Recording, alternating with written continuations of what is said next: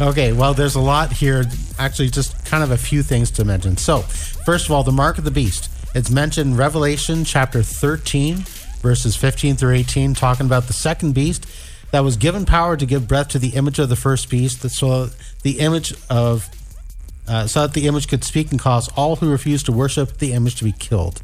It also forced all people, great and small, rich and poor, free and slave, to receive a mark on their right hands or on their foreheads, so that they could not buy or sell unless they had the mark, which is the name of the beast or the number of its name.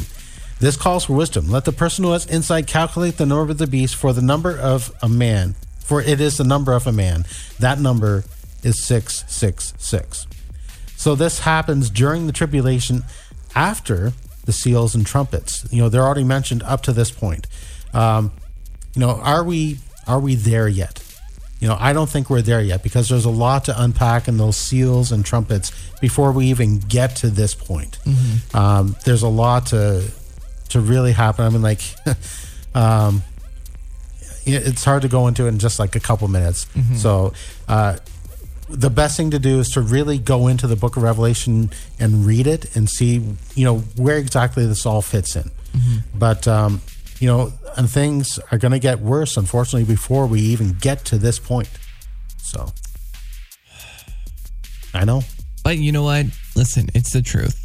It is the truth. It is the truth. And, here's the thing that gets me is, people, they pray for things to get better. They pray for peace on earth, which is great. Yeah, of course. But we all know that one day peace is not going to reign on the earth. Mm-hmm. That when we start seeing all these things happening, like wars, rumors of wars, death, destruction, and all these kinds of things, they are the birth pangs of the end times. Mm-hmm.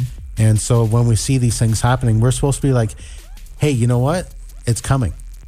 Very true. And one thing I was thinking just as you were saying that is, it might not get more peaceful. However, we can still, as far as it is in our ability, choose to bring peace here on the earth to our own families, to our communities, to the people around us. Even if the world is descending into chaos, which, there's a lot of stuff going on, friends.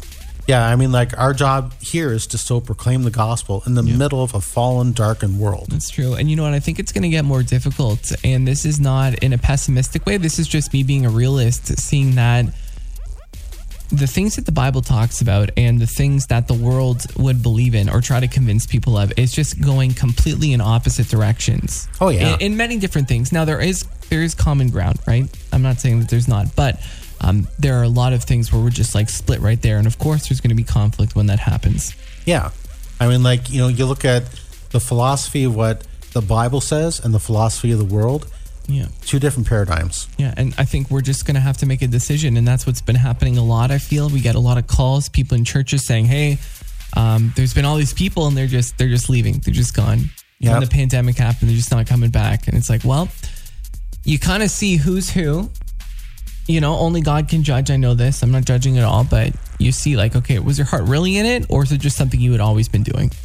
Yeah, a literal, and I've heard other pastors say this has been a literal separating the sheep from the goats type situation these past couple of years. Well, there you go.